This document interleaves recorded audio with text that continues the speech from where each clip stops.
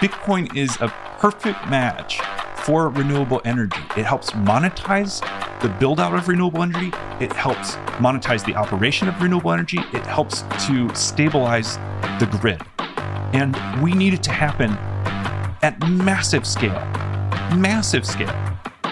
Hello there, how are you all doing? Welcome to the What Bitcoin Did podcast, which is brought to you by Gemini, the only place I am using for buying Bitcoin. I'm your host, Peter McCormack, and before we get into the interview today, I have a quick message from my show sponsors.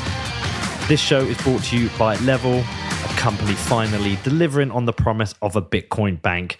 Yes, a bank on your phone where you can deposit, spend, and hold Bitcoin, and you can also do this alongside a traditional dollar checking account. You can deposit your payroll into your account as a US user, and you can even spend your Bitcoin from your account via your MasterCard debit card. I have been testing it out. I've been playing with the app, and it is everything I've ever wanted from personal banking. And there's so many more updates coming. They've got some big updates coming in February, so keep an eye out for that. Now, if you do want to find out more, if you want to go and check it out, please head over to Level, which is lvl.co, or search for Level, which is LVL, in the Google or Apple app stores. Also, we have sportsbet.io, the very best place for online gaming because they're badasses and they accept Bitcoin. Now, we are well into the football season, and you know what? Things are going all right. It's been a pretty good season so far for Liverpool. Tottenham struggling as ever. We always like it that way. Now, if you are interested in football, if you do want to make a bet, and if you want to use your Bitcoin, then sportsbet.io is the place to go. But they don't just cover football. They also cover tennis, motorsports, US sports. They even cover esports. And for new customers, they always have a range of promotions available. So if you want to find out more, please head over to sportsbet.io/promotions, which is sportsbet.io/promotions. Next up is Compass Mining. And Compass aren't just a sponsor. I'm a customer of theirs, and I am mining Bitcoin with them. Do you know, I've been mining for over 3 months with them now. I mined about 0.4 Bitcoin, which is pretty cool. I'm going to try and do updates on this every month. But with the price of where Bitcoin is, I'm approaching having, I think, about a third of my mining equipment paid off. I love that I'm mining again because Compass has made it accessible to anyone as a Bitcoiner to get out there and start mining and contribute to the decentralized growth of the hash rate. It was so easy to get onboarded, and anyone can do it. You just pick your machines, choose your hosting facility, and Compass does everything else for you.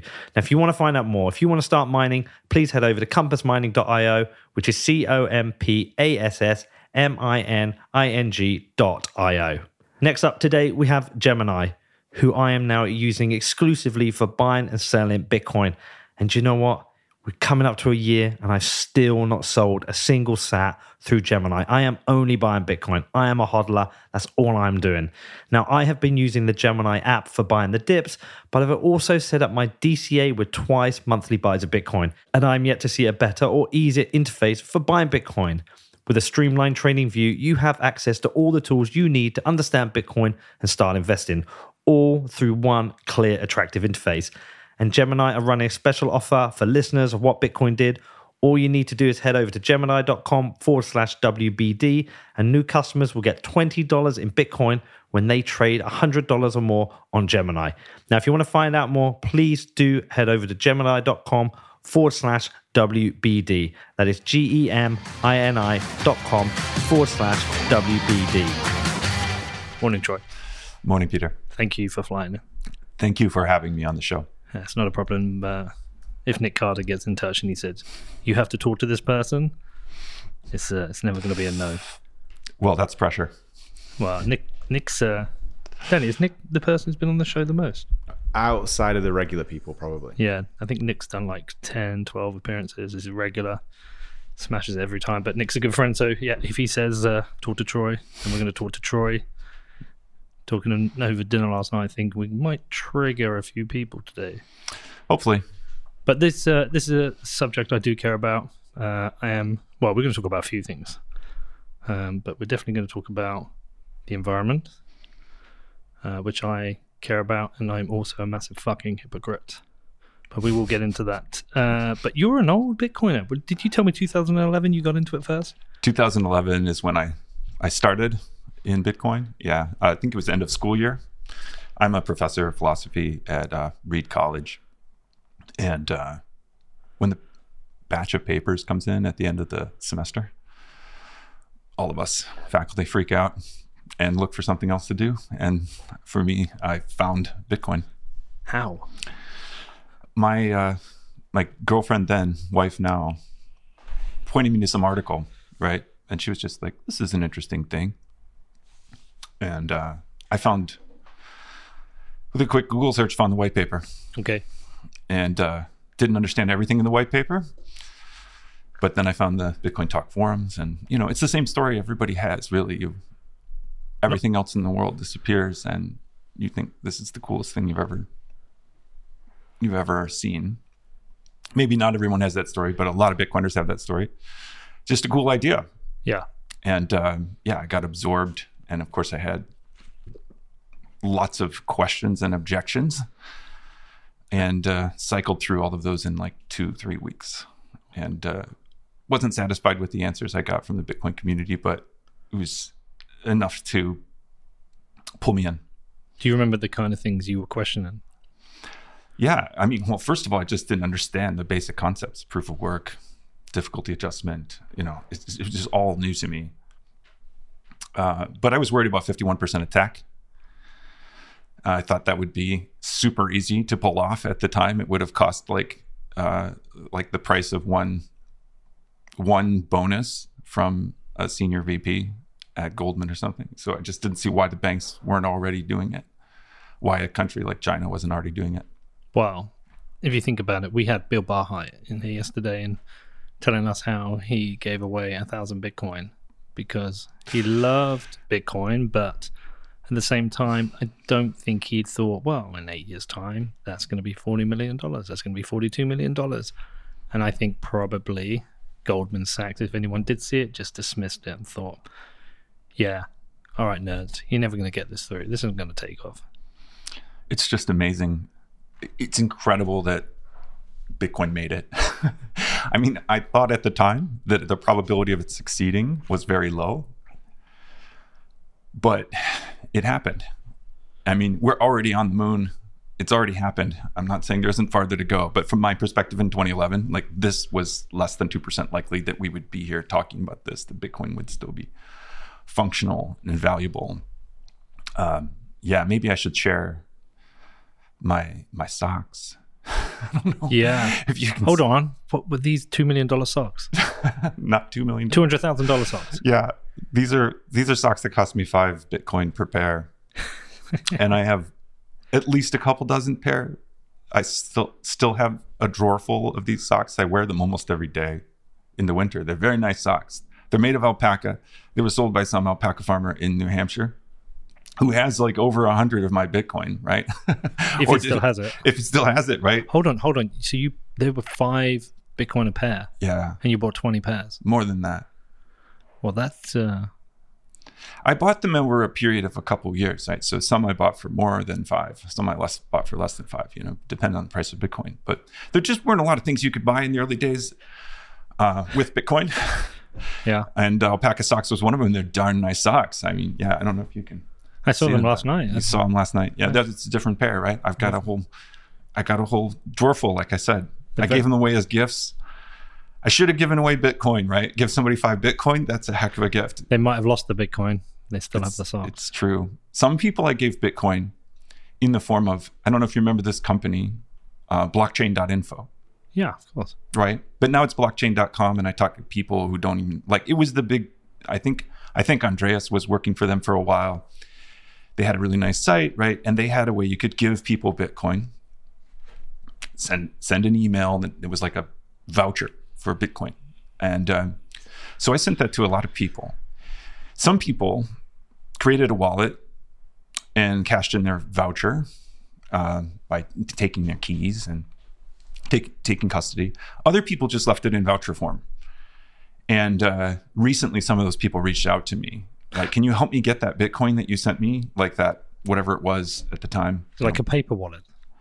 No, it was just an email with a hyperlink to something on blockchain.info's site, which if you went there, they would help you set up a wallet and you would have some Bitcoin in it. So I was giving people like small amounts, like $10 worth of Bitcoin. This is 2013. Yeah. So anyway, those hyperlinks don't work anymore. It's blockchain.info. It's blockchain.com. Like they're all just 404s. Of course, I wrote people at blockchain.com. They're like, yeah, we don't have those, whatever that was. It's gone. Right. So half the people I gave stuff to have some Bitcoin. Half of them got nothing. Not your keys, not your coin. Hard lesson. Some got socks. Some got socks. Some got socks. I owe Danny for the socks I'm wearing today. Do you want me to pay him in Bitcoin? Yeah. I gave some people Bitcoin. I gave someone Bitcoin in my family who recently sold it to start a plant business. Right? They started their own business, like growing, selling exotic plants. And it's cool. It's like, I wish I had given everybody Bitcoin. I don't regret any giving. Like, of course, I gave Bitcoin to the EFF. Of course, I gave it. I donated where I could. My travel, Expedia, used to take Bitcoin. Did they? Yeah. I regret not keeping my Bitcoin. Tim Draper's got some of my Bitcoin. Nice. Yeah, he's got some of my Silk Road Bitcoin. Anyway, we all have those stories, right? I know. We all do, and I just have a more painful version than most. So you started investigating. You started mining, right? I started mining 2011. Yeah, I fell down the rabbit hole. It was fascinating. I'm a philosopher. My interest in Bitcoin really was just the idea itself was awesome and cool, and that's kind of what philosophers are all about. That's why we get out of bed in the morning. But also, I lived through the 2008 financial crisis, and I was as angry as anyone else about that. Were you exposed to it? Well, a lot of my students went to work for the banks, and I saw I saw students on the incoming side as freshmen, very idealistic, wanted to make the world a better place. I saw them all being funneled into finance, which finance is a fine profession, but it's not for like 80%. It's not philosophy. It's not philosophy, and it's not for like 80% of, elite students or whatever. So I just saw this kind of talent drain, but also, narrowing of human possibility. I grew up in rural Michigan. I didn't know anything about the world of finance. The whole world kind of creeped me out, and then eventually kind of pissed me off. I did peer-to-peer lending. I realized I wasn't a bank. I didn't have access to the Federal Reserve discount window. I couldn't fractional lend. I used eGold. I saw eGold fail, right? So I was primed for this idea, and then I fell in love with it. And then, I wanted to mine, and I didn't know anything about, I'm not a technical person. I didn't even know how to use Linux. I couldn't do like anything. So it was, I hear you. It was a lot of work to set up miners and figure this stuff out. I was tipping people in Bitcoin to help me. I tipped a significant amount of Bitcoin. Don't really regret that. Was it mainly command line back then? It was all command line. All command line. Yeah, for mining. Yeah. Okay. So and I was using Bitcoin QT software, which is pretty user-friendly. That was user-friendly. Okay. But I had 2 towers running in my basement with graphics cards, 4 graphics cards each, for about a month. Not because I wanted to make a ton of money. I didn't see this happening, but just because I wanted to be a part of it. I sensed there was some historical movement. And even if it all failed, which I thought it would, it was thrilling. The idea that we could disintermediate this entire industry of finance, which was, predatory and limiting and parasitic, that we could disintermediate it with just some code in an open source community that would open financial possibilities and freedom to everyone in the world. I just wanted to be a part of it. Kind of like when you travel to the Holy Land, you want to grab like a rock from, the temple or something. It was like this religious desire to participate in and collect something, right? Almost more than getting rich. I didn't really think that would happen. So I wanted to mine just to be a part of it and see how it went. And you were mining 1 Bitcoin a day? I was mining a lot more than that. I was mining 1 Bitcoin a day when I quit. Oh, So I started, and I don't know how long I mined exactly, 1 to 2 months, something like that. I started on my MacBook Air. And then I, like all of the laptops we had in the house, like I had my wife, of course, running one on her machine, and any machine I could find. I ran one on my machine at work. were there pools back then, or were you just... Yeah, there were pools. And were you mining in a pool? Yeah. Okay. Solo mining was already Done. done. And so was really CPU mining. It was very quickly done. And hash rate was spiking madly as people switched over to GPUs. And in fact, even just getting GPUs, there are charts of like the most efficient GPUs, and the most efficient ones were always sold out. So a lot of people were doing what I was doing. I bought some AMD stock at the time too, because they were making the graphics cards. And then, after about a month and a half, I stopped mining Bitcoin for reasons that I want to talk about. Because I did some back of the envelope math, and I realized the block reward is 50 Bitcoin per block at the time. I realized that if Bitcoin's market cap ever reached the market cap of gold, or if it did right away, that basically the amount of energy we are consuming as a network would be astronomical and devastating to the energy markets and to the planet. Basically, I had an Elizabeth Warren moment, like in 2011. That's not an Elizabeth Warren moment. You actually did the work. I actually did the math. You did the math, and maybe the math was wrong, but you did the math, and you came to a different conclusion. Elizabeth Warren doesn't do the math. Most likely has people in her ear, influential people, and she just wants to spout shit, as she usually does, and attacks things, as she does, without any basis of fact or reason. So you didn't have an Elizabeth Warren moment, because she's a dick. I stand corrected. You are. Elizabeth Warren it's very disturbing to me. Here's someone who's very, very smart, someone who's been inside the academy, someone who has the same suspicions of banks exploiting people that I do, right? Someone who's in a way primed for Bitcoin. I know, man. And what you're saying is exactly right. Someone got in her ear, and the facts are like irrelevant. It's like we're in this postmodern reality where like what Bitcoin is actually doing to the environment and for the energy system doesn't matter.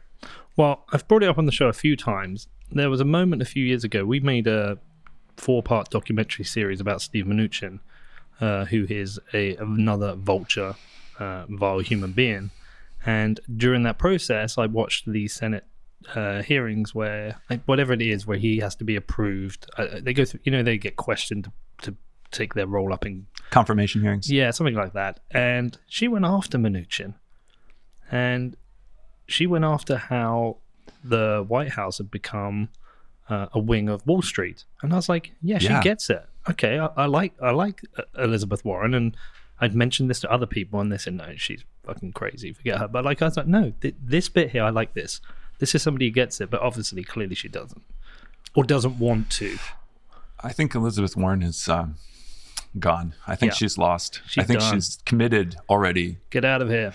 And that's the problem. People make up their mind and commit, and then they double down. Yep.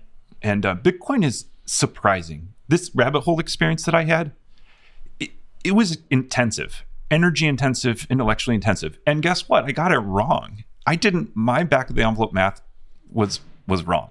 Do you know what was wrong with it? Do you remember the math? Yeah. I mean, first of all, I wasn't thinking about the halving and the rate at which Bitcoin's price would grow. We're at 6.25 Bitcoin per block right now. I was calculating at 50 Bitcoin per block. So the whole way. Well, I wasn't really projecting out in the future, right? I was just like, what if we hit? You got to put yourself back in the 2011 mindset. It was such a crazy space to be in. You had like Dennis Porter style bulls who were like, we're going to hit the market cap of gold in like 6 months, right? Of course, that was crazy, but it only seems crazy in hindsight. I mean, the whole thing is crazy. Bitcoin is crazy. Like, it's just crazy that we spun up this currency out of nothing and it's worth almost $1 trillion today.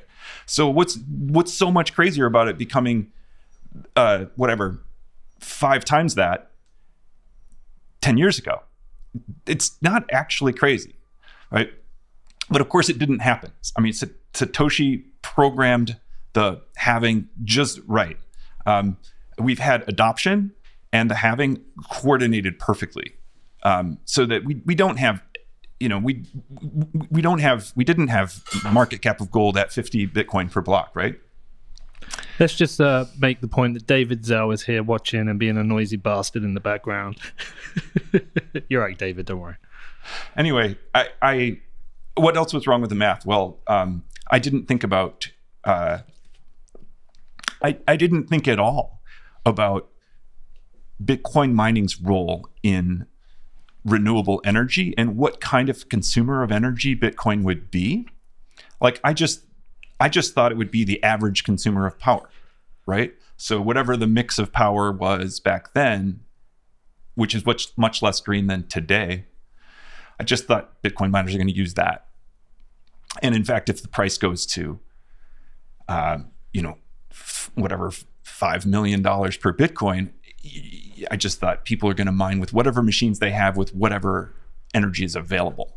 Whereas in fact, Bitcoin miners, and Nick Carter makes this point all the time, are non-rival consumers of energy in a standard market. I heard this Canadian miner call miners the dung beetle of energy, and I love this. They go down into these price crevices and find the cheapest energy in the world, and that energy is energy that other people don't want. It's stranded, it's wasted, it's produced in the wrong place or at the wrong time. So mostly they're not adding to the energy load, but they're using power that would otherwise be wasted anyway. And I hadn't appreciated that at all. I hadn't appreciated what that pattern of, dung beetle-ish use of energy would do for renewables, which is make them profitable. The main problem for renewables is that they have fluctuating, intermittent supply that doesn't match when we need power. And so they have excess power much of the time when the sun is shining, when the wind's blowing, and when the grid is not at max demand. And Bitcoin miners come in and use that power and pay for it. Even though they're paying very low rates for that power, it makes it profitable to build renewable plants. And of course, you can build renewable plants in advance of grid connection, because now there's something to do with that power while you wait for the grid to hook up. And I didn't realize what a very, very long waiting line there is to get hooked up to the grid. I didn't know any of this stuff about the energy markets, right? I just did this back of the envelope math calculation. And how did you think it would fail? Do you think it would just be regulated out? Oh, I didn't stop mining because I thought it would fail. I stopped mining because I didn't want to be part of it. I didn't want to be part of the mining. Like, I actually care about the consequence, right? So it was like, no, it was sort of like a dystopian vision. And I think this dystopian vision is what freaks people out, people like Elizabeth Warren. What you imagine is like, they're people like us, speculators, desk jockeys, trading. And we don't even see the distal effects of what we're doing. But somewhere in, Inner Mongolia, there is a jerry-rigged mining setup next to a dirty coal plant. And it's a dangerous miner that catches on fire, and, smoke from coal is being belched into the air. And this is happening because of our desire to get rich. This is the view from the left, right? A bunch of desk jockeys trading, trying to kind of beat the capitalist system, not seeing the effects of what they're doing, actually leading to massive emissions. And if you look at the kind of ridiculous projections, Mora et al., the paper in Nature Climate Change, Bitcoin alone will push us over 2 degrees where we might hit tipping points, right? And all of this happens sort of unconsciously. No one even intends it. That's the kind of nightmare vision that I also had in 2011, whatever 6-7 years before that paper was written. And I didn't want to be a part of it. No, go back to the reason I'm in Bitcoin in the first place. It's a beautiful vision of the future. It's utopian, right? It's freedom money. It's empowering. It's disempowering of the predatory institutions. And all that gets spoiled for me if it means I'm going to be Nick Carter boiling the oceans. And I thought, yeah, well, this could happen if it's successful. I mean, at the time, of course, it's using almost no energy. But like, if our wildest dreams came true as Bitcoiners, and this became global reserve asset, then it would boil the oceans. That was my calculation. And I was like, I don't want to be a part of that. That ruins that just takes the joy out of it. Did you run this by anyone, or was this just like on your own, you made this choice and you're like, I'm done? Entirely on my own. I was not out as a Bitcoiner until 2013, and then I kind of came out to a few friends. You got to understand how Bitcoin is in the academy. Mm-hmm. Like my being on the show right now automatically associates me with disreputable people, right? The alt-right. The alt-right. Exactly. Wow, that's only happening in a few places, and like every time one of those articles comes out that it's Bitcoin is used by the right, Bitcoin is used by white supremacists, we all just kind of laugh and dismiss it. I don't think that's ever really, no one's really properly managed to attach Bitcoin to that successfully. It's a garbage narrative. It wasn't alt-right in 2011 and 2013. That's not how people thought about it quite then, but it was like terrorism, drugs, assassination market, right? It was just generally like illegal stuff. Yeah. And so when I did tell friends, like that I was into Bitcoin in 2013, they were like, oh, Troy, I didn't know you were into drugs. I was like, well, I'm not really. I mean, Bitcoin kind of is my drug. Philosophy is my drug. I'm sort of on drugs all the time. I like ideas and they give me a high. So they were like, but then why would you be into this? And, even I had a very prominent, celebrated economist tell me, well, Troy, just sell it right away. Sell it already. You've done really well since 2011. Get rid of it, right? But it was disreputable. Of course, economists hated it because it doesn't fit anybody's theory of money, which of course made me like it. Mm-hmm. It's like, well, how is it surviving? How is it here? The existence of this thing is a problem for your theory. To me, that's exciting. When scientists find problems with their theory, that's the moment of discovery. You don't double down in defensiveness there. That's the moment where it's like a physicist finds something they didn't predict. Like the orbit of Mercury is a little bit off, and you're like, maybe that's an effect of relativistic influence. Like anytime you find something that doesn't fit your theory, that's joyful. That's the time where you're ready. So for me, the fact that this didn't fit anyone's theory of money was thrilling. But for economists, not so much. Right? Anyway, it's just disreputable across a number of dimensions. And the white supremacy thing is new. I was just really dismayed to see The Economist run with this story. Southern Poverty Law Center released a report. It's pretty cool. They're tracking wallets. In a way, it shows how easy it is to track Bitcoin wallets, right? If people post their own identity with a Bitcoin wallet, then it's easy to set up a spreadsheet watching that wallet and linking it to that identity. And several of these alt-right groups did that. So it's an open ledger. We get to track that. It's 600 wallets. It's, $10 million, maybe less than that. A lot of it, when I've looked through the actual addresses, it's Stefan Molyneux, right? It's like a lot of it's one guy. And I know. Okay. It's just like, okay, there are how many wallets in existence? I mean, most of them aren't active, but it's like 200 million or something wallets that have had coin. And you're looking at 600. So yeah, I wrote a piece in Bitcoin Magazine just saying, this is insane. Try to smear this entire currency and this community with 600 wallets, especially given that the dollar is the ultimate white supremacy coin, founded on conquest, then slavery, then Jim Crow, then redlining, and then systemic incarceration. Right? So it's just, this is white supremacy coin sitting in your wallet. You can add global oppression to that as well. Colonialism and global oppression as well. It's just weird that given the left's constant critique of that suddenly when it comes to Bitcoin, just forget all about it. And it's like 600 wallets. This is what Bitcoin is about. That is bullshit. But this is a symptom of America.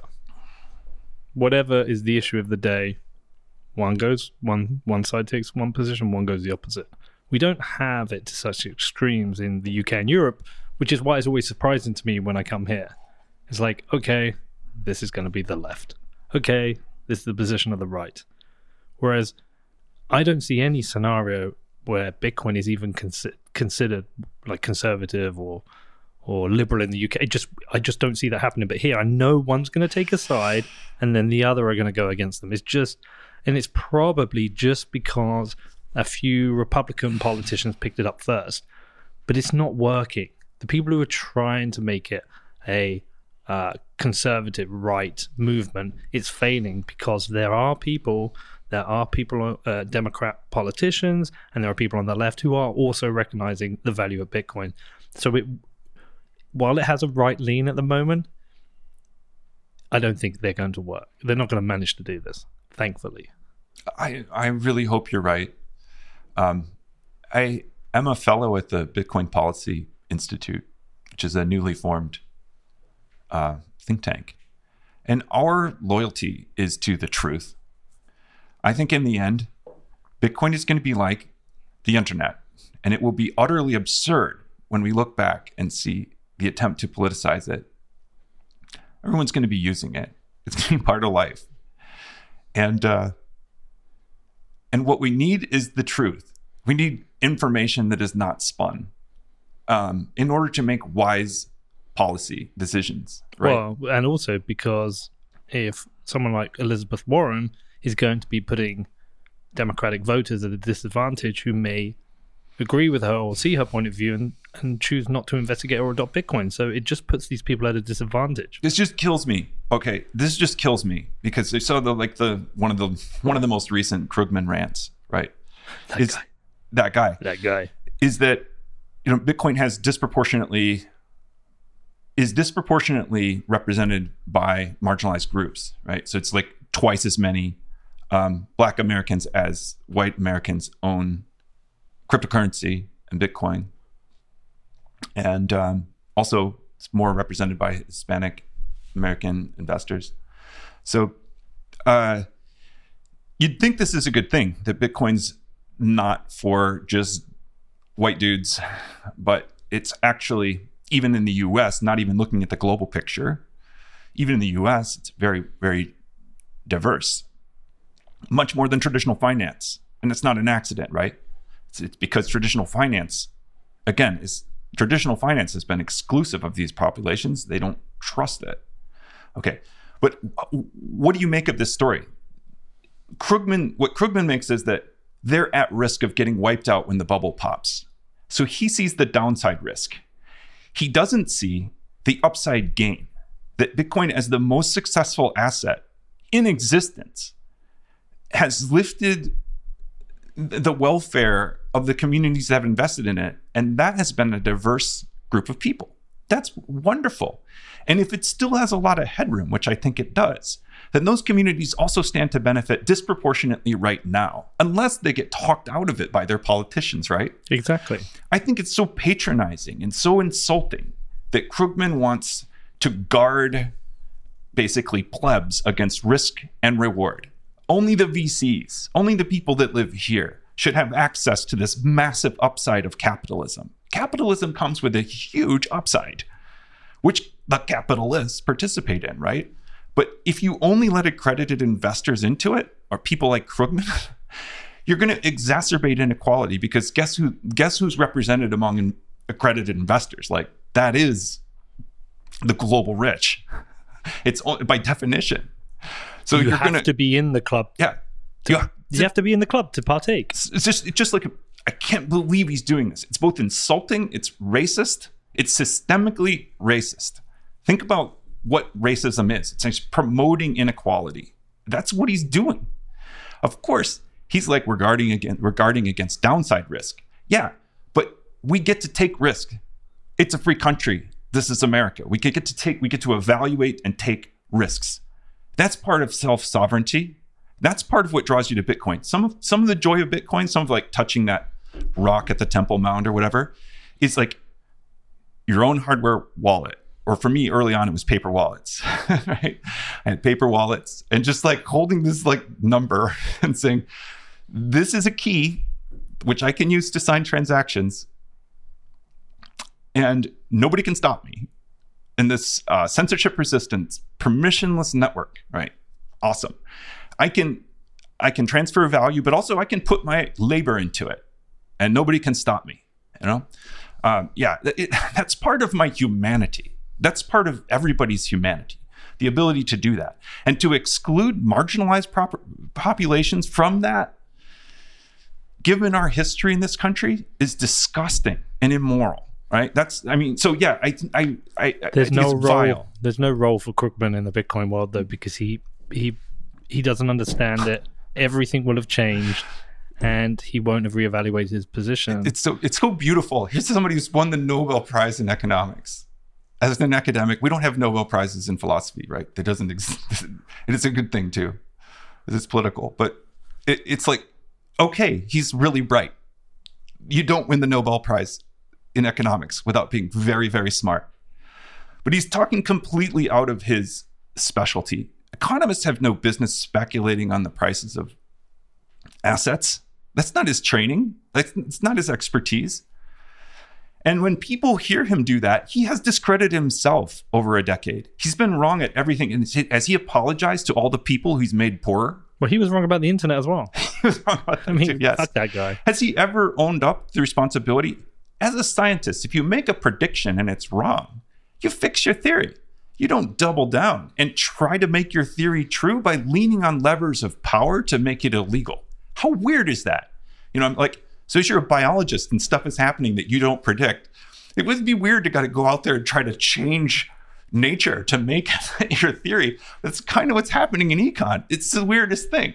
Well, I asked somebody about this because Ray Dalio did shift his position a little bit. Yes, he did. And I asked somebody about this. I was like, it feels like Ray Dalio is the only one. And I can't remember who told me, but they said it's not just Ray Dalio. But what you have to understand is, what is their basis of decision making? Skin in the game. Well, Ray Dalio is managing money.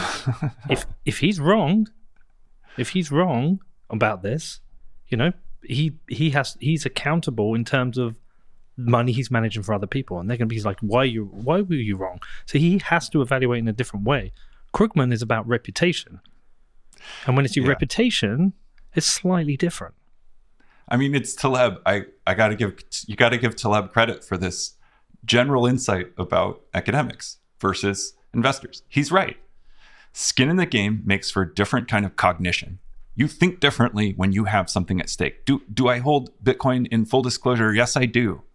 And would I know the same things that I know about Bitcoin if I hadn't? No. That getting involved with it, mining it, holding it, made me learn more because I was motivated, right? I didn't want to risk capital. I'm not rich. I didn't want to risk what little capital I have on something utterly ridiculous. And I think buying something when you're studying it is a good idea because like it gets the juices flowing, right?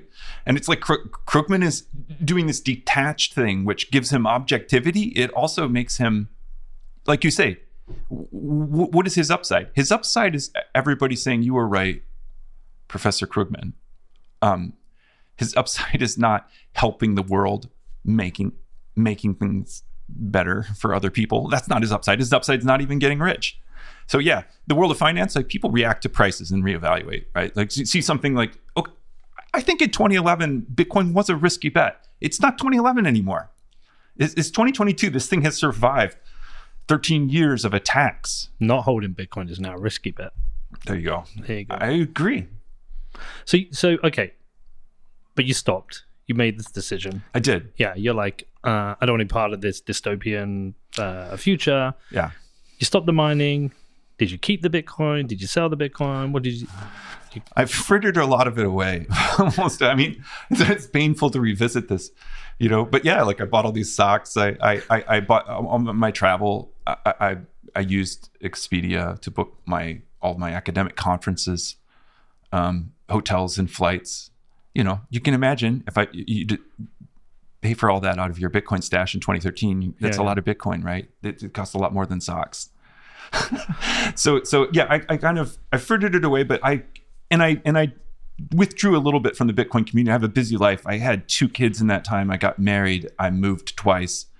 I had life expenses. You know, life is complicated, right? Bitcoin was just this one thing for me. And I have to admit, you know, when we had a bull run or whatever, I would get interested again. Like, so 2013, I became very interested as we ran up to whatever it was, $1,000 a coin, 1,200 maybe we touched. And then 2017, of course, I got interested again. I was so busy in 2017, I didn't have time to really get into it. But, my interest waxed and waned, but I kept a toe in it. Well, that's what happens, right? Mine was 2012, 2013, but just using the Silk Road, watched it go up in 2013 to 1200, watch it drop, and I was like, oh, it's done. This thing's over. Yeah. And I used to go back occasionally. What's the price? Oh, it's like 500. Oh, it's like 400. Oh, this thing's dead. Just watch it. And I remember like it bottomed out and then started to go back up. I was like, oh.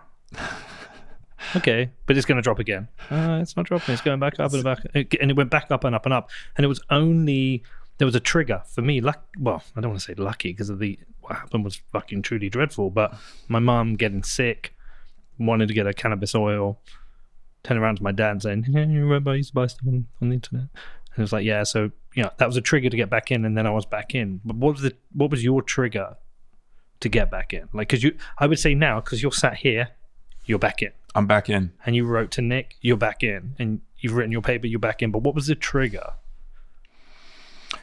Well, it was really my partner in writing a lot of these things, Andrew Bailey.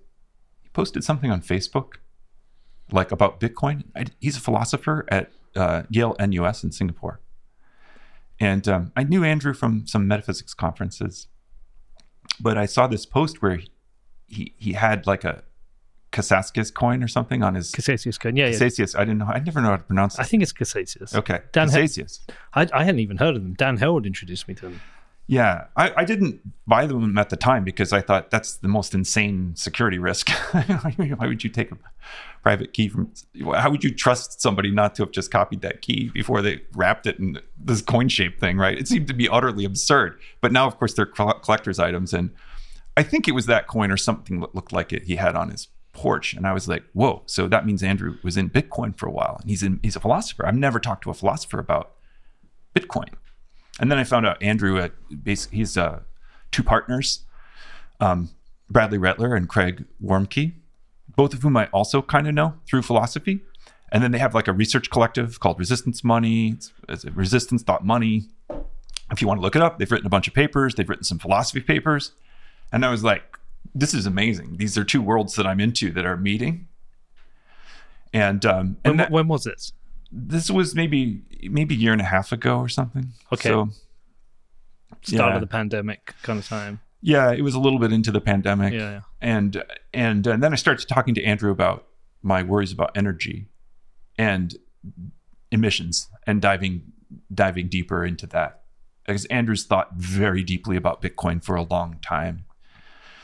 He's been in since like 2013, but he didn't just dip his toe in. He's been in like the whole time, seriously, and thinking deeply about it. They have a book forthcoming with Rutledge under contract, like the philosophy of Bitcoin. It's sort of comprehensive politics, philosophy, economics, interdisciplinary approach to Bitcoin as an intellectual subject matter. And they're building something in the academic sphere. And that was exciting to me. I would like to be a part of that thing they're building. I think the academy eventually is going to be studying Bitcoin very, very seriously, and blockchain generally. And they're going to be like centers, interdisciplinary centers, which have economists, philosophers, political scientists, computer scientists that are devoted to studying Bitcoin blockchain through all of their disciplinary lenses, right? It's going to flip. Like some of it is price related, right? But if we stick around for another decade and this becomes like the base layer of finance, the academy will come along. They say that science progresses like one funeral at a time, but it'll happen a little bit faster than that. And there's going to be money coming in to pay for these kinds of things. Anyway, I just saw this as like, this is where philosophers need to be thinking about this. Economists need to be thinking about it, right? And then thinking about the energy issue, what really triggered me was watching Kevin O'Leary at Bitcoin Miami last year. I saw this presentation and I just flipped out. He had something like my orientation of thinking, how can I own Bitcoin? How can I hold it without contributing to the climate crisis, contributing to carbon output? But there is no climate crisis. Thanks, Peter. We should touch on that. We should. I put out a tweet once that I said, you're an idiot if you don't believe in global warming. You're an idiot, yada, yada. And it wasn't very popular with some of my Bitcoin friends, associates, people in my cohort. I interviewed Catherine Hayhoe, who's a climate scientist in Lubbock, Texas. She's at Texas Tech. And a fascinating interview, really eye-opening. But what followed were the experts in climate from the Bitcoin community who disagree with her and disagreed with my statement. And I am a hypocrite. I'm probably one of the larger emitters of emissions from the amount of flights I make, and fully declare myself. But we're all hypocrites on this issue. But I do believe there is a climate issue. I don't know how serious it is when it hits us, but I think there's enough evidence out there that points to there being an issue. I don't know if it's solvable, and I suspect part of the reticence from some people to believe in it is they worry about centralized government roles in trying to fix this, which we can fully understand because of the shit show of the last 2 years. But there's people out there who, Troy, if you say I'm worried about climate change, they're going to argue about that point, whether it's real or something we need to think about. And they might even say we should burn more fossil fuels. I think Steve Barber wants us to burn all the coal. Yeah, I think we have to separate out different issues that get pushed together. Yeah. One is just a matter of atmospheric chemistry. Like, does CO2 and methane lead to a warmer planet? And that's a closed book. I mean, when Exxon figured that out 40 years ago and hit it, and they're now fully on board, if you're fighting against that, you've lost. Exxon's own scientists figured this out a long time ago. And I want to say, it's something like, who's this conservative commentator, Ben Shapiro, who says like the facts don't care about your feelings or whatever. Atmospheric chemistry doesn't care about your feelings. It's chemistry. Well, there was a time where the execs and the scientists of the oil companies were at consensus that burning fossil fuels would warm up the planet. Who was that guy we interviewed? Nathaniel Rich. Yeah, Nathaniel Rich. He wrote a book. Look up the book he wrote. He wrote this really good book, something like the decade we lost the argument, or talking about there was consensus. Absolutely, it's so weird to me back in the 70s. It's so weird to me to see. I'm old, so I remember politicians of all stripes talking about climate change and its in global warming and its potential. Right. It's weird to see it become now a partisan issue. I don't see climate change as a partisan issue. Chemistry isn't partisan. Again, it's not. It doesn't care about your feelings. It also doesn't care about your ideology or political affiliation. It's chemistry. Well, is there a reason for that? Because, like I say, there was consensus. There was general agreement. But yeah, the book I would recommend is Naomi Oreskes' Merchants of Doubt. There was a concerted effort, well financed, to sow doubt and confusion about the science. You found the book? Yeah, it's just Losing Earth by Nathaniel Rich. What's the subline? There's a subline, the decade. The subline's just a recent history. Yeah, so that's a really interesting book. Here you go. Sorry, the decade we almost stopped climate change. Yeah, the decade. So there was consensus, and I can't remember the exact details, but there then became politicized. My suspicion is because the people who most would have been impacted would have been perhaps conservative states, because that's where perhaps more of the oil production was. And then you get the special interest groups, the lobbying groups, et cetera, and it became politicized. Yeah. But the consensus was there with the scientists who were working for the oil companies. We had a consensus about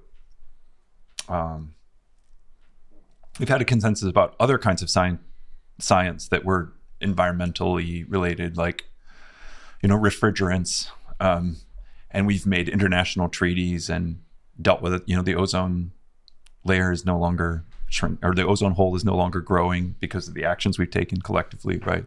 Obviously, carbon's a bigger issue and harder to tackle, but we had a model of total consensus across all parties and like all senators voting for that stuff, all representatives voting for it.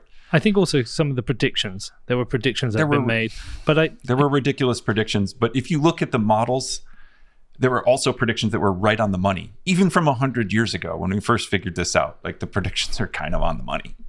So, so certain individual outliers will make a prediction that's off. I mean, modeling is hard. Modeling something as complex as the climate is extremely hard. Of course. It's a chaotic system. So your models are always going to be imperfect. But the general trend is dead on, right? But let's just separate out the issue of like, is climate change real? Is it caused by humans? I think yes. A lot of people in this community are going to think no. What I have to say doesn't depend on what you think on this. And in fact, I think whether you own Bitcoin or what you like Bitcoin shouldn't depend on it at all. And I also want to say just that the climate change FUD around Bitcoin is utterly misguided, apart from my idea that I want to talk about today. Mm-hmm. The new CoinShares report that came out, they estimate global emissions of the Bitcoin network as 0.08% of all emissions. 0.08%. So if you eliminated the Bitcoin network, you wouldn't make a difference at all to climate change, right? And meanwhile, we have trillions of dollars of subsidies flowing in the directions of fossil fuel companies. That is unquestioned. While political attention is on, the greatest instrument of freedom in finance that's ever been created. So I don't mean in any way by expressing concern about climate to be endorsing what gets called in the Bitcoin community the ESG narrative. I also don't mean to be endorsing any regulations thrown Bitcoin's way. I think Bitcoin is an extremely powerful tool for helping us transition to a renewably based and sustainably based economy. Before we carry on with the interview, I do have a quick message from my show sponsors. This show is brought to you by Ledger, the world's most popular hardware wallet. Now, a hardware wallet allows you as a Bitcoiner to take custody of your Bitcoin. And I have been a Ledger customer since early 2017. It's over 4 years now, and I'm still using that same Nano S I bought back then. Ledger makes it easy for you to safely manage your Bitcoin using their Ledger Live software, which interfaces with your device. And you can even connect your Nano S to your Android phone to manage your Bitcoin on the go. If you want to find out more, please head over to ledger.com, which is LEDGER.com. Next up is BlockFi. Now you can get up to $250 in Bitcoin when you join BlockFi. They've launched their BlockFi Rewards Visa Signature Card. And for people in the US who own or are interested in owning Bitcoin or stacking more sats, then the BlockFi Rewards Credit Card provides the easiest way for you to earn more Bitcoin because you get 1.5% back in Bitcoin on every purchase with no annual fee. It is the smartest way to stack sats with Bitcoin rewards and every purchase. But if you're interested in finding out more and you do want to take out that bonus, you want to get that $250 in Bitcoin, then please head over to blockfi.com/Peter, which is blockfi.com/Peter. Next up, it's Casa, the safest way to store your Bitcoin. Now, forgotten passwords, SIM swaps, phishing attacks, there are just too many ways to have your Bitcoin lost or stolen. But with Casa, you never have to worry about your Bitcoin again. Because with a Casa multi-sig wallet, you get to take custody of your Bitcoin, but you only move Bitcoin by signing transactions from multiple wallets, ones which you get to distribute into different locations. And this is going to protect you from a range of mistakes, errors, and vulnerabilities. Now, if you want to find out more about this, I have been a customer for over a year. You can hit me up in my DMs or drop me an email. Happy to answer your questions. There is no better time to upgrade your Bitcoin security and get total peace of mind. You can find out more at keys.casa, which is keys.casa. Next up, we have my new sponsor to the show, which is BCB Group, who provide online business banking for companies in the Bitcoin industry. And yes, I am now a customer of BCB too. They heard about my difficulty with finding a bank, a reliable one that understands Bitcoin, and they reached out to me. So I've moved all my business banking across to BCB, and you know what? I could not be happier. It is so nice to finally be dealing with a bank which understands my business and understands Bitcoin and isn't putting hurdles in my way. BCB's clients include major exchanges, market makers, funds, and miners active in the UK and Europe, but they are now expanding globally. And they also have this amazing fiat network called Blink, which facilitates instant free payments between BCB clients for all supported currencies. Now listen, I know some of you have had some trouble with this. If you are looking for a banking provider who understands and supports Bitcoin companies rather than creating hurdles, then like me, you want to become a BCB customer. If you want to find out, then please head over to bcbgroup.com/Peter, which is bcbgroup.com/Peter. And also, it's funny. I'm with you. I agree on the science that's been agreed amongst those atmospheric scientists, climate scientists, that global warming is an issue. It is caused by humans.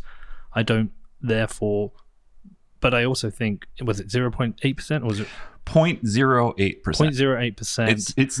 It's a small amount to fix a 8 large parts in 10,000. Yeah, but it's an acceptable cost to fix the money which has so many beneficial consequences to the world. So yeah, and even like I think it was Abby Martin who's made a documentary regarding the US military. I think they're the largest pollutant.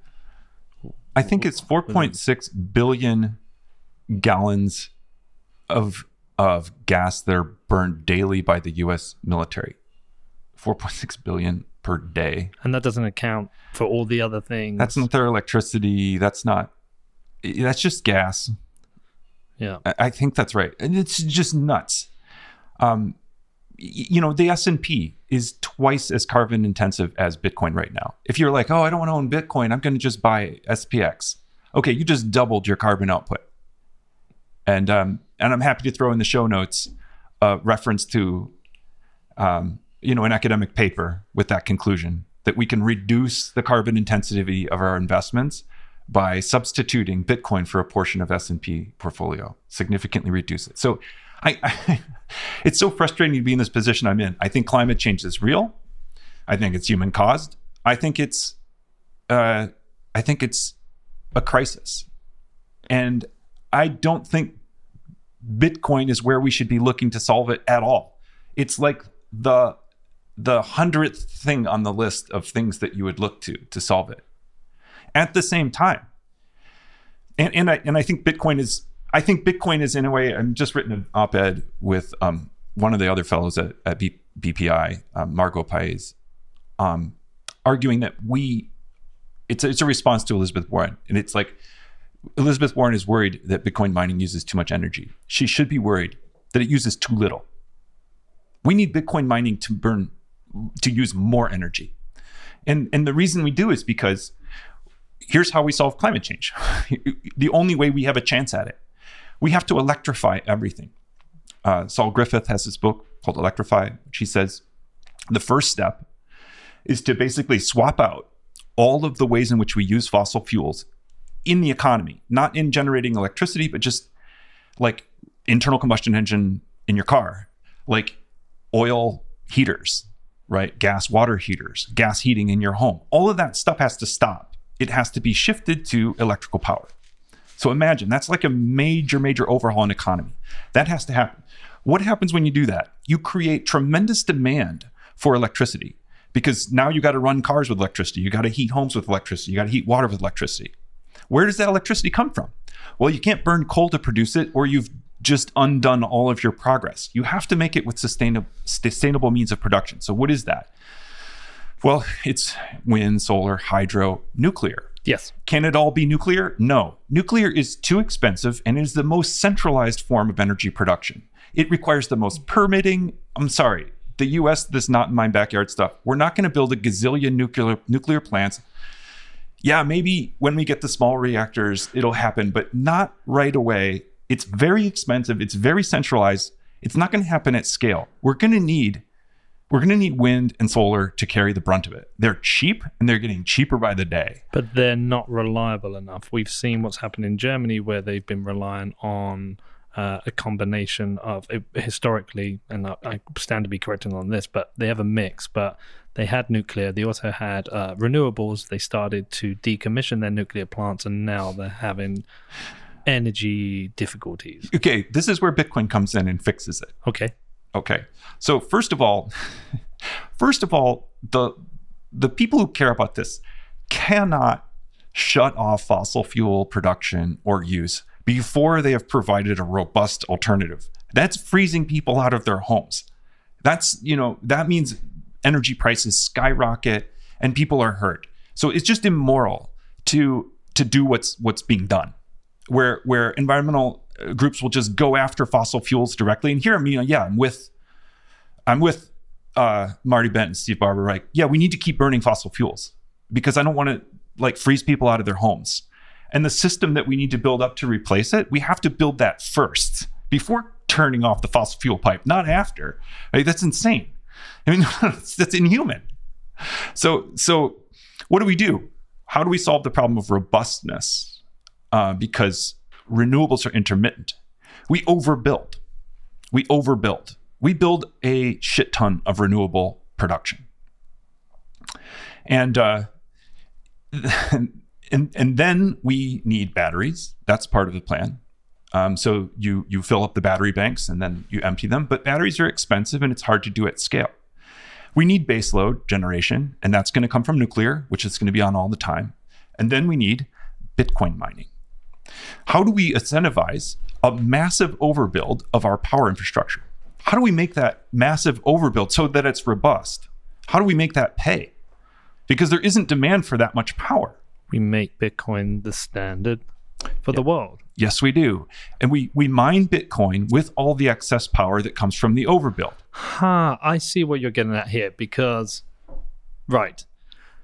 Okay.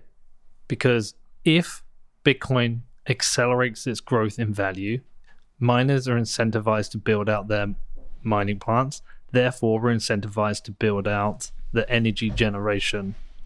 That's it. And if Bitcoin doesn't grow fast enough, this doesn't happen at the scale we need. International Energy Association says once we're going to need to triple to quadruple our electricity production when we electrify everything. Okay. And then IEA says in order for that to work with renewables as the bulk of power production, we need to multiply our flexible load, it's called, flexible load on the grid by 10-fold in order for that to function. Right? Because wind power is only there when the wind's blowing, solar power is only there when the sun is shining. We need consumers of energy that can monetize that excess energy and make it pay to build out these new facilities and overbuild so that we don't run into energy scarcity. Okay, so we need to multiply by 10-fold the flexible load demand on the grid from where it is now by 2050. That's not Bitcoiner numbers, that's IEA numbers. And, Nick Carter's made this point really well, Sean Connell too, that Bitcoin mining is the best flexible load. It is the most flexible. It can turn off. In a way, it's because of the way Bitcoin works. The search that mining is, it's a search for a certain kind of number. It's perfectly random. So you know how it is when you're 5 minutes into a block search, what's the expected time before the next block when you're 5 minutes in? 10 minutes. 10 minutes. That's a trick question. I know that because I think it was Charlie Lee put out the question on Twitter. He said I think he did it as 9 minutes, and he put it out as a multiple choice. How long till the next block?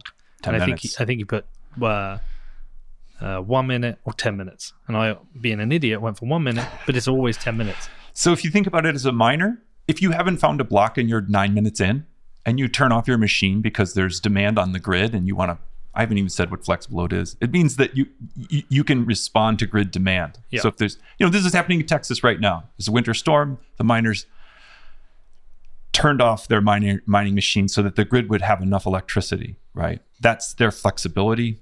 And of course, they sign contracts with the utilities that pay them for this kind of flexibility.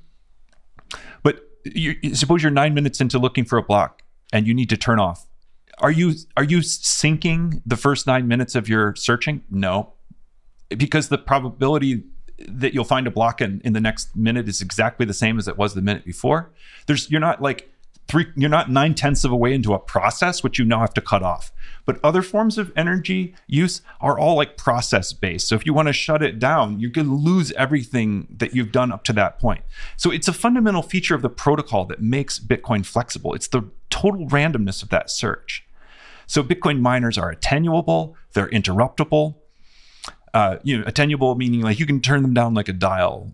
And this means that utilities can use them to sync the frequency to exactly 60 hertz or whatever the grid needs, right?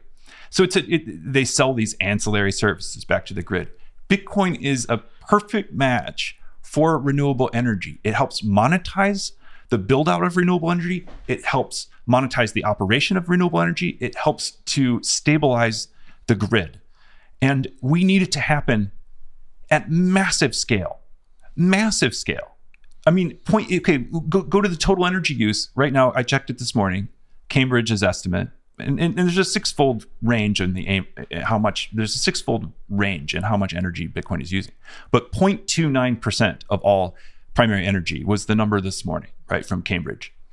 That's just not big enough for what we need.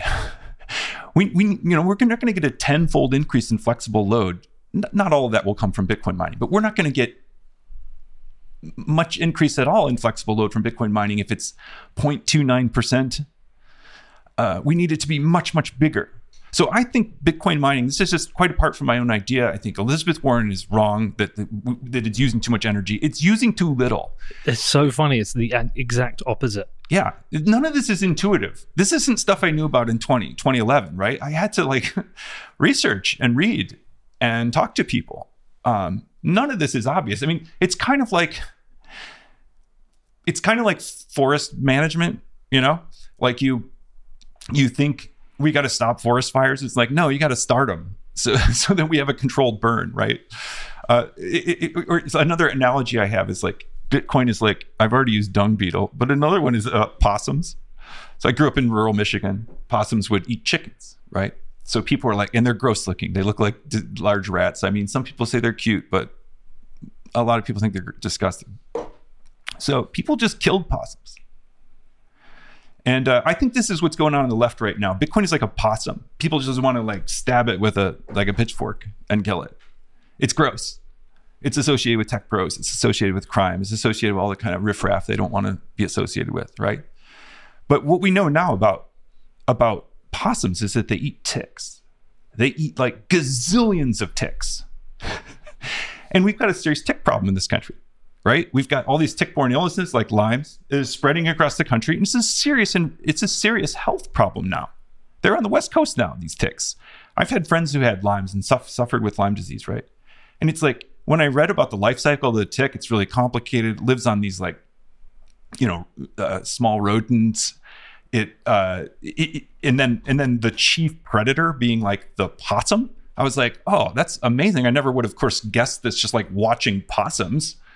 But then I realized, that's like Bitcoin mining is like the possum, right? of energy. It's like, oh my God, you see it eating a chicken. You see some coal, you see somebody burning coal to mine Bitcoin. You're like, oh, Bitcoin's eating chickens. Let's get the Bitcoiners. Let's get Bitcoin. But then you don't realize it's also harvesting like millions of ticks and solving a health crisis. Or rather, we're creating the health crisis because we don't have enough possums. You know what I mean? So I had the same kind of shift with Bitcoin, a totally non-obvious thing. And I wish Democrats and the people who are right now ganging up on Bitcoin for its environmental reason would look at the whole ecosystem of energy and the environment. Look at the whole picture, right? Rather than just like, here's how much it emits. It's like, wrong. We need to be thinking globally. We're facing an existential crisis in climate change. You all believe that, politicians.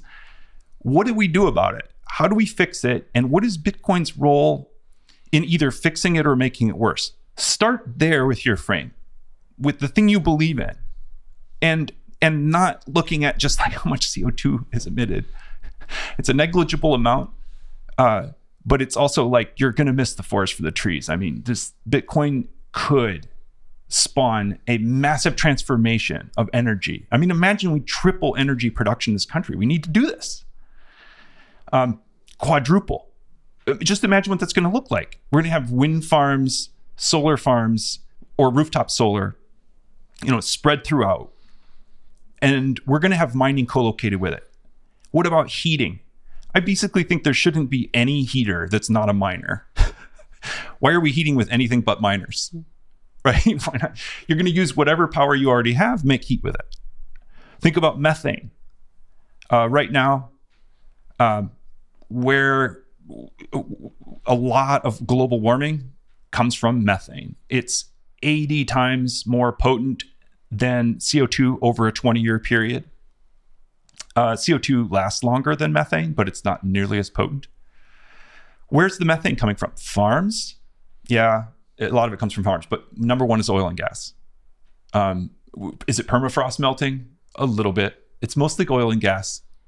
Bitcoin fixes this, as you know.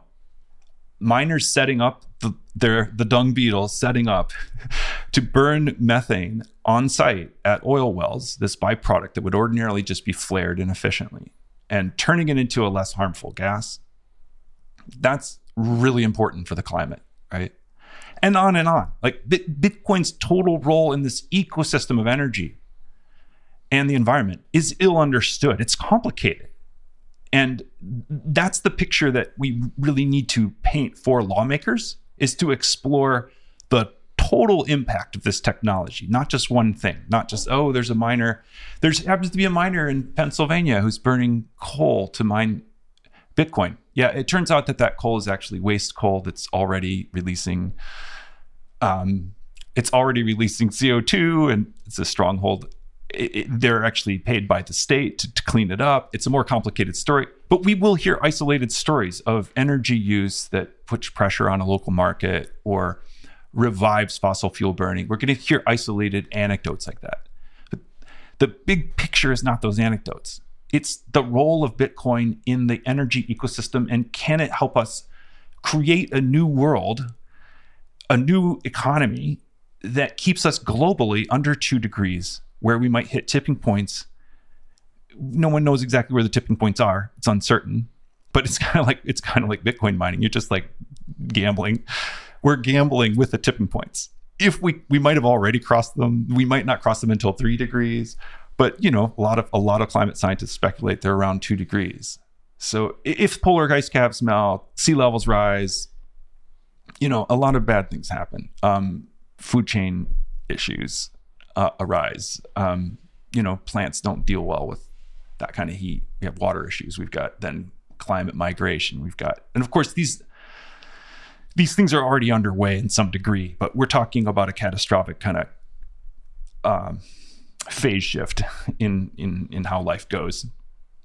How do we avoid that? What's Bitcoin's role in that? That's what I want to explore. One of the things that interests me most in Bitcoin right now are all these unintended consequences of somebody trying to create decentralized money. So when I first discovered Bitcoin, it was peer-to-peer money you can't switch off. There's a censorship resistant. I was like, that is cool. But out of that, we now have this. I did the show with Jack Mallers the other day, talking about an open monetary network and what that means for the ability to move money around the world instantly and for free. The impact that has for people who are outside of the banking system or living in under authoritarian rule. So we've got all that. We've got everything to do with what a deflationary asset and putting yourself on a Bitcoin standard means, and what changing your time preference, how that impacts investment or malinvestment. We've now got this as a potential to fix issues with climate. There are so many of these unintended consequences. I believe they're unintended consequences. I don't believe Satoshi, when he came up with Bitcoin mining on CPUs, thought eventually we would solve the climate crisis. It is truly fucking incredible the amount of things that are coming out of Bitcoin, and there will be more. There are going to be things that are going to be discovered in the future.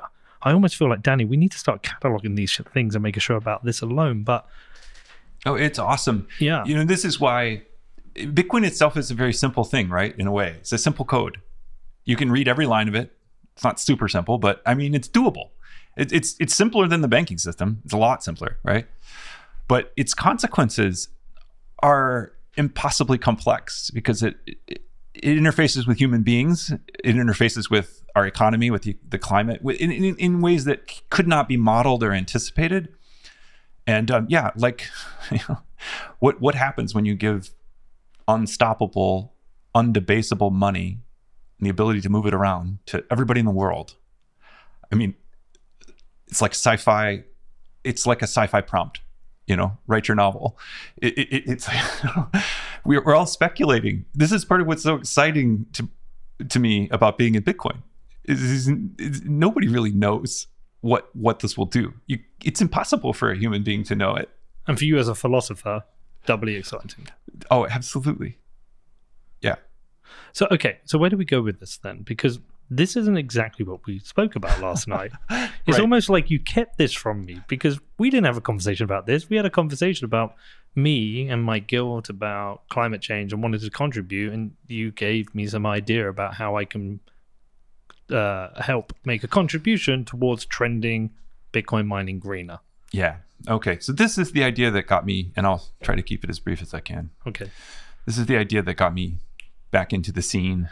I mean, it was talking to Andrew that led me back into thinking about Bitcoin, but why I actually came public as a Bitcoiner, set up a Twitter account, and started tweeting about this.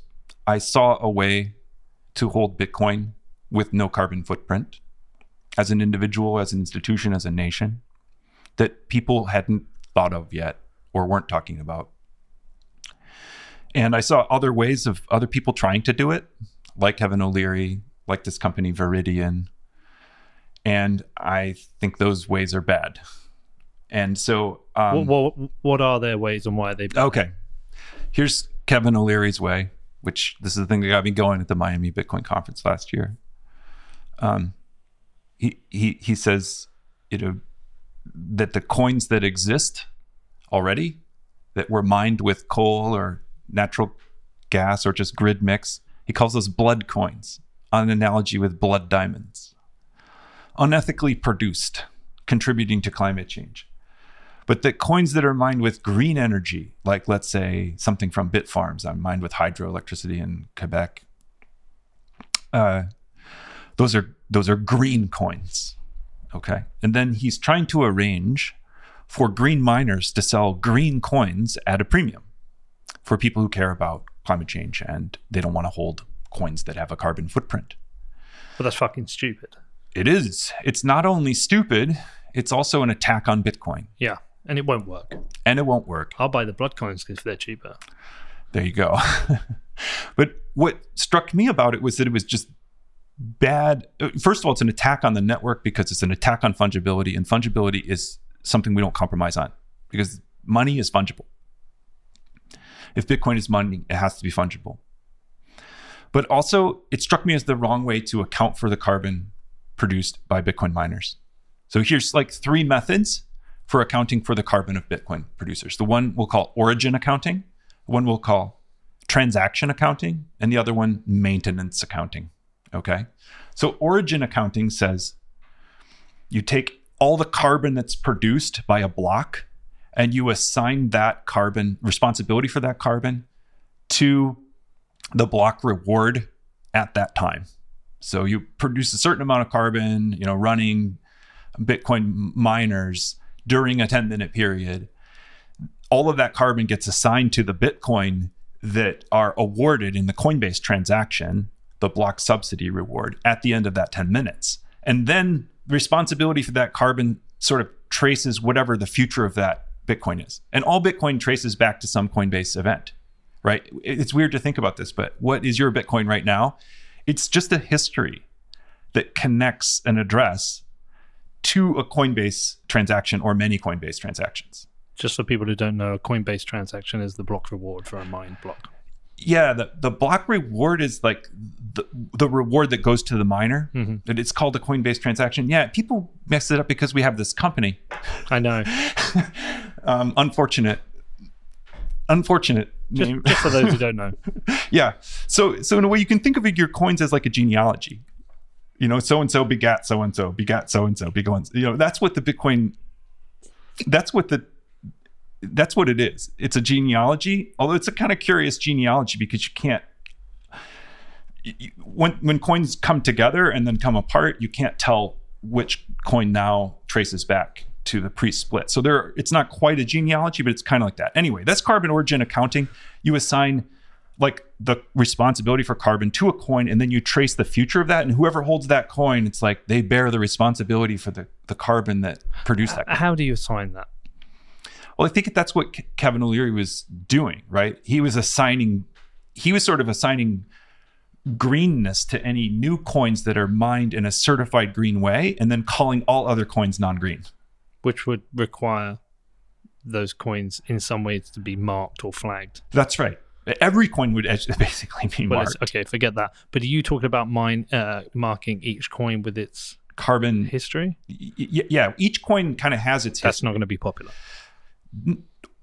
I mean, the information is there in it's already there. Okay, why do it? I'll go with you. Okay, so here's one problem with this approach. My coins were mined in 2011 with very little energy.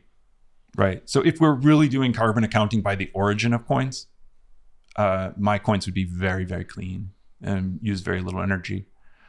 But this doesn't reflect the reality of what's going on. The fact that I have held these coins over a decade means I have kept the price of Bitcoin higher than it would have been if I didn't hold. And that makes the block reward more appealing for miners right now. Another way to think about this is, what's the function of price in Bitcoin mining? How much of Bitcoin mining happens because of the price of Bitcoin? Well, it's all of it. It's all of it. Yeah. Okay. Who is responsible for price? Why is price where it's at? Hodlers. Exactly. It's the fact that we're holding and not selling. So we holders are responsible for basically all of the emissions that are happening right now in the Bitcoin mining network, because they happen in order to get that 6.25 Bitcoin reward. And that reward is worth something because people are willing to trade Bitcoin for either US dollars or for electrical power or whatever at the rates that they are. And that's because we're not selling. We're not fucking selling. Yes. Thank you, Max Kaiser. Yeah. So the maintenance way of accounting says, if you own some certain percentage of Bitcoin, like if you own 1% of Bitcoin, then you're responsible in an ongoing way for 1% of all emissions right now. And that's my preferred method of accounting. You aren't responsible, but I understand what you're saying. Right. Like that's your footprint. Yeah. Just like, when you buy any good or you take a flight, you have a carbon footprint. You want to know what your footprint is? Don't look at where your coins came from. Look at your percentage of ownership right now and the mining that's happening right now and in the future that's happening because of what you own. And think of it this way. Every owner of Bitcoin, every hodler is fungible with every other. Like any one of us could sell. And of course, we have different amounts we could sell. But we all bear equal responsibility in proportion to our ownership, right? So maintenance accounting says basically all the carbon gets mapped to hodlers in proportion to the amount of Bitcoin they own. Okay. And then finally, transaction accounting. This is what Alex DeVries uses, Digit Economist. This is utterly absurd. This maps all the carbon to transactions. So you look in the block, and you say, how much carbon was produced in mining this block? And then you look at how many transactions there were in the block. And there could be like 10. And there's no, it could be very few transactions. Then you would divide that carbon by like 10 and assign a tenth of it to each transaction in the block. But it misses the Lightning Network, which benefits from it. Yes, absolutely. So maintenance is the most obvious. Yes. This is what leads Alex DeVries to these absurd 2 months of household electricity use per Bitcoin transaction. That's because he's got to map the carbon, all the carbon that's being produced by Bitcoin. He's got to find transactions to be the bearers of that carbon. That's just fucking ignore him. Which is just, yes. But that's what Elizabeth Warren quotes. That's what the 70 environmental and social advocacy groups quoted, like this per transaction number. So transaction accounting sucks. Origin accounting sucks. It's maintenance accounting. Okay, so there will be people who completely disagree with you and don't give a fuck. Fine. But I do. So if I'm Troy, okay, I agree. I want to ensure the maintenance of my coins is as green as possible. How do I do this? Okay, good. So this is, once you realize that the way you incentivize, the way that you create carbon by holding Bitcoin is by keeping the price higher and then incentivizing people to mine right now. And you know how much of that you're responsible for, which is kind of your percentage. The same percentage you hold of Bitcoin, that's how much mining you're responsible for, the same percentage of all mining. Okay, for the sake of math, I don't own 1% of all Bitcoin, but just imagine I did. Yeah. What would I do?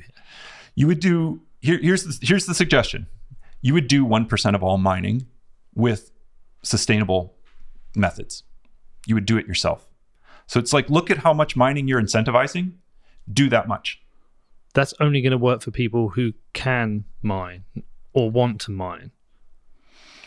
Yes. Okay. So because, like, for example, we want to get Bitcoin into the hands of millions of people. But at S19 Pro now, it's $15,000 or whatever. It's not going to be easy for everybody to go out and do that. Let me just back up first of all and make sure I explain how this works. Yeah. And then we'll come back to the question of how to do it. But I first of all want to explain just kind of why this would be carbon neutral.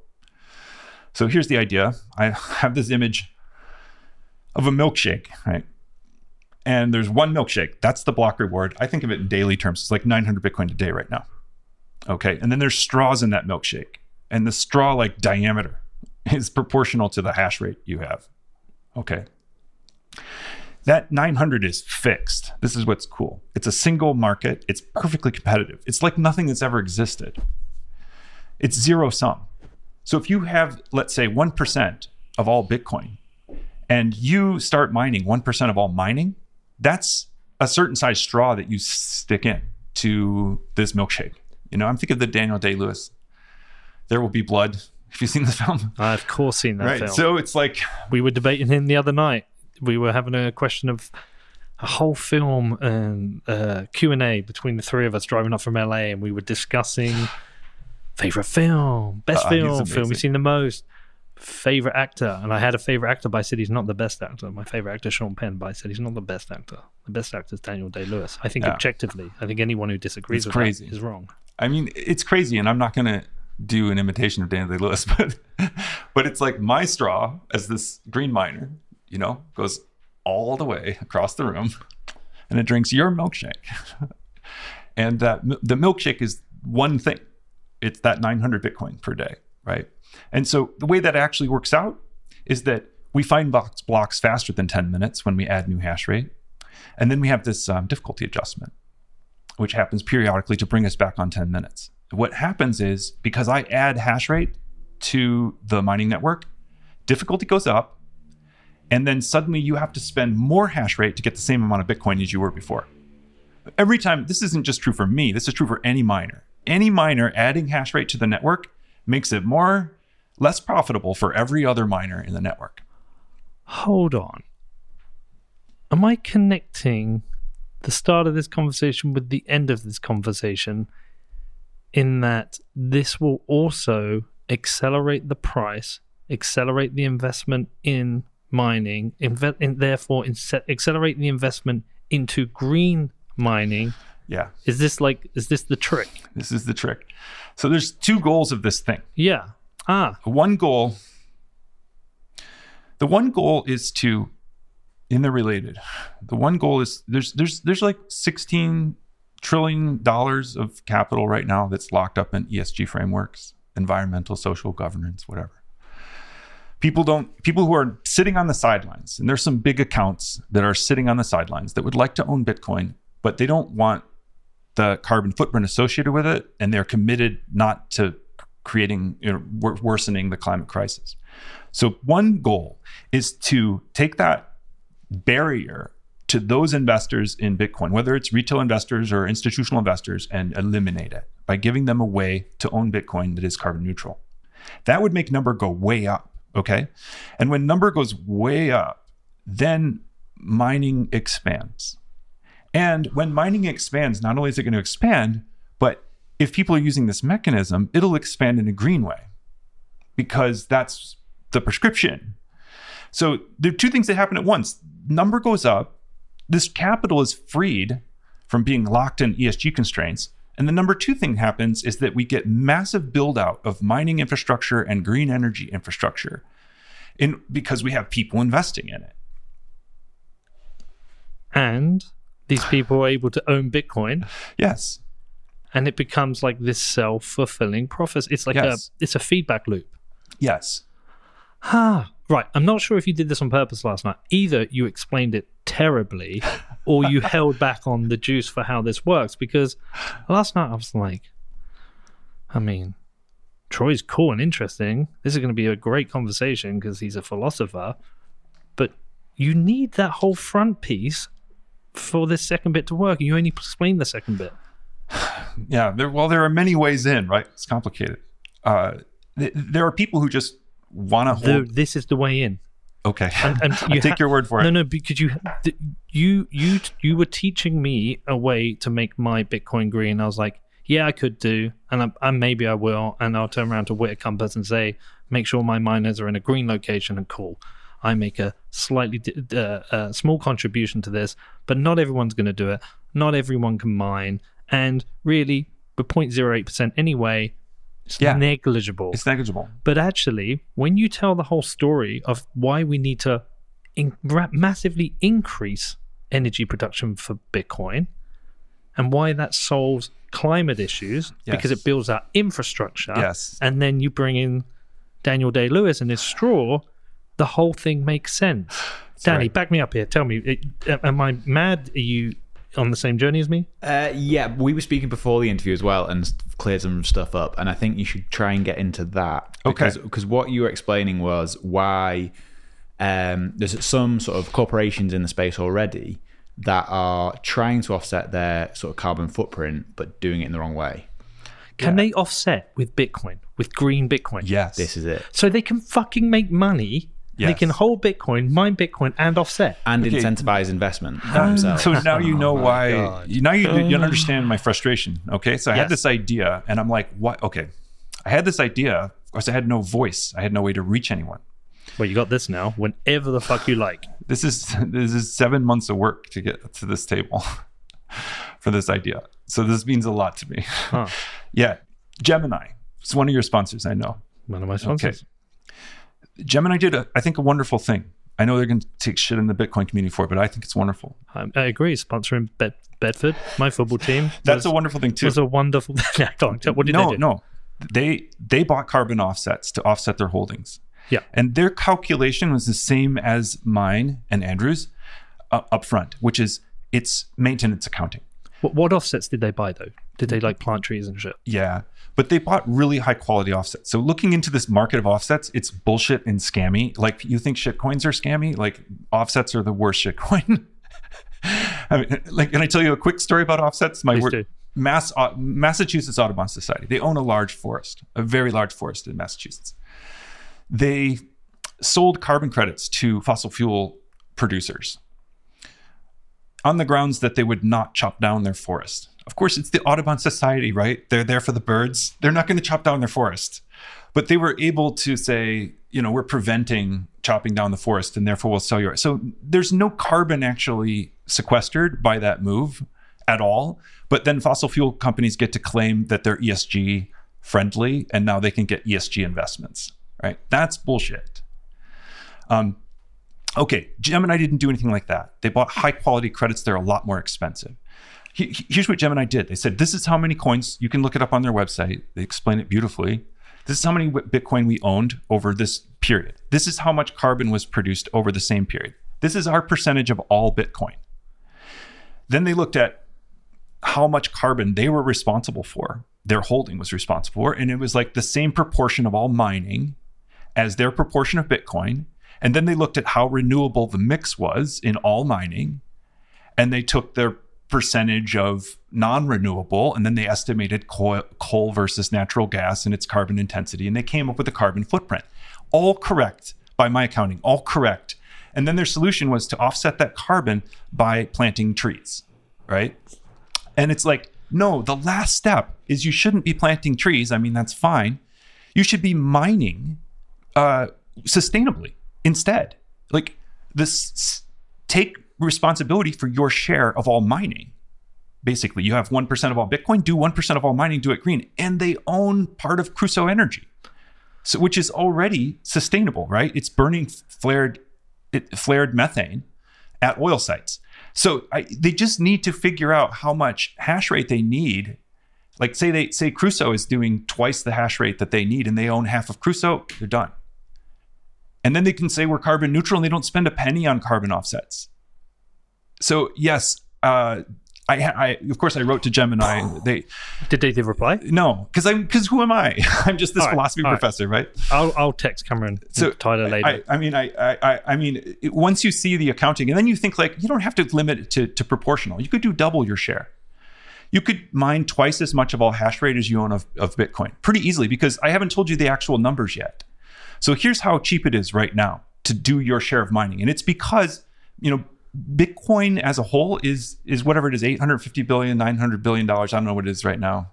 I can't do the math in my head. But mining was only maybe 15 billion in revenue last year. So it takes very little mining to offset a lot of coin. And right now, on a quarterly basis, about 0.5% of your total investment in Bitcoin, if it's spent on mining, 0.5% per quarter is sufficient to green your Bitcoin. So you could do twice your share for only 1% of your total investment. I need to get you in front of Cameron and Tyler to talk about this. Yes. Yes. And it's not just them. It's Barry Silbert, right? I can do that as well. It's GBTC. It's not just that. It's, it's that the Canadian ETF that's carbon negative. They do the same thing that Gemini does. They start by calculating the carbon footprint of the amount of Bitcoin they hold in the maintenance way, in the right way. And then they buy offsets to make it carbon negative. It's like, no, you don't need to do that. Just mine Bitcoin. Just mine it. This is amazing. Okay, one more thing. Yes. There's this hypothetical. If everyone were to mine Bitcoin in proportion to their holdings, the whole network would be green. Mm-hmm. As you say, retail people are not going to do that most of the time because it's just a pain. And some miners are going to still be mining and they don't care. That's right. And that's fine. I don't know. But you squeeze them out. It's the straw. It's the straw. You put in the straw and you're squeezing them out. Yeah. Or you're not even squeezing them. You're just changing the percentage. That's Michael Saylor would like this as well. And Michael Saylor's another one I want to talk to. It's like, just leave it with me. So El Salvador. So I did, I've got a paper that I wrote on, is El Salvador's Bitcoin carbon neutral? And I think it is. So they have, how many Bitcoin do they have now? A few hundred. Is it? I don't know. It's like it might be 1,800 now. But really? When I wrote the paper, it was 1,200. Okay. So then I figured out hash rate wise what they would need to mine the same proportion of all mining as they own of all Bitcoin. And it's basically for every 10 Bitcoin you own, you need one S19 Pro. It lines up pretty cool like that. So I basically was like, they needed at the time like 120 or 140 S19 Pros. And then I looked at what they actually have. And I can't see what miners they have, like what model they have, but they have well over 200 machines. And I assume they're close to the S19 Pro. So I think they're mining more of all mining with Volcano power than they own of Bitcoin. So they are net carbon neutral, and it doesn't interfere with their climate targets or anything, right? Their ownership of Bitcoin. And that's a model for other nation states. So yeah, not only do I want to talk to like these people, I want to talk to like all right. So listen, I'll set up sovereigns, right? I'll set up a dinner. I'll get Cameron and Tyler there. I'll get President Bukele. I'll get Barry Silbert. I'll get Michael Saylor. Bukele's already there. He's already doing it. We'll get Papusas. Okay, this is fascinating. We're gonna have to talk again. There was like all this other shit I wanted to talk to you outside of this. We're gonna get you. We're getting to Texas. We're gonna get Troy to Texas. Troy, have we missed anything? No. I mean, yes, everything. But okay, if people want to read more about this, is there a paper available? When's there a paper available? Yeah. I mean, this is blowing my mind, but I want other people to read it and just like confirm to me. I'm gonna literally get in the car and call Nick Carter and say, Nick, is this legit? Well, Nick wrote a really nice piece in CoinDesk about it. I need to talk to Nick. But yeah, we have a paper. It's actually on Andrew Bailey's website. We need to talk to him. You need to talk to Andrew. Andrew is brilliant. And not only is he brilliant, he's good. He's a good person. Okay. His friendship has been a big part of my Bitcoin journey. Okay. Just like you need to, like Andrew's. I think we get the two of you together. He's deep. He's deep. He's a philosopher, and he's like not just an academic philosopher, but like philosophical soul. Okay. And so there's a paper that we have we originally wrote before really talking to anybody about this. It's at resistance.money/green. You can find it there. It's just a Google Doc. I also have a spreadsheet. I have a Google spreadsheet. Can you get it and just like email it to me because I don't want to forget? I mean, this is an open source idea. Yeah. I had this idea. I don't want to monetize it myself. I want to share it with the world. Somebody's going to get rich from it, or maybe many people, because there's a product to be sold here. You could bundle. Yes, this is one more thing before we go. Someone like Fidelity, say, could bundle, or Barry Silbert could make a bundled product, which is green mining in proportion to Bitcoin, wrapped into one thing, right? And then offer that as an ETF or some other investment vehicle. And then people don't have to like figure out how to match their hash rate to their holdings. So it could happen with a retail product like that. I mean, the other thing that can happen is if you want perfect privacy and self-sovereignty, that you just use our calculator. Some pleb, Island Hodl, I don't know who he is, made a nice calculator out of my spreadsheet and some API feeds. Okay. Right. So you can just calculate what kind of hash rate should I be producing right now if I want to hold carbon neutral Bitcoin. How do people follow you? I'm at the TroCrow on Twitter. Okay. That's the place. This is amazing. Oh my God. I've loved this. We're going to have to talk again very, very soon. Thanks so much. No, thank you. I'm going to speak to some people, and I will be back and talking to you again very soon. Take care, Troy. Thank you, Peter. All right, thanks for listening to What Bitcoin Did. If you want to get in touch, the best thing you can do is head over to my Telegram channel, or you can hit me up on my email, which is hello@whatbitcoindid.com.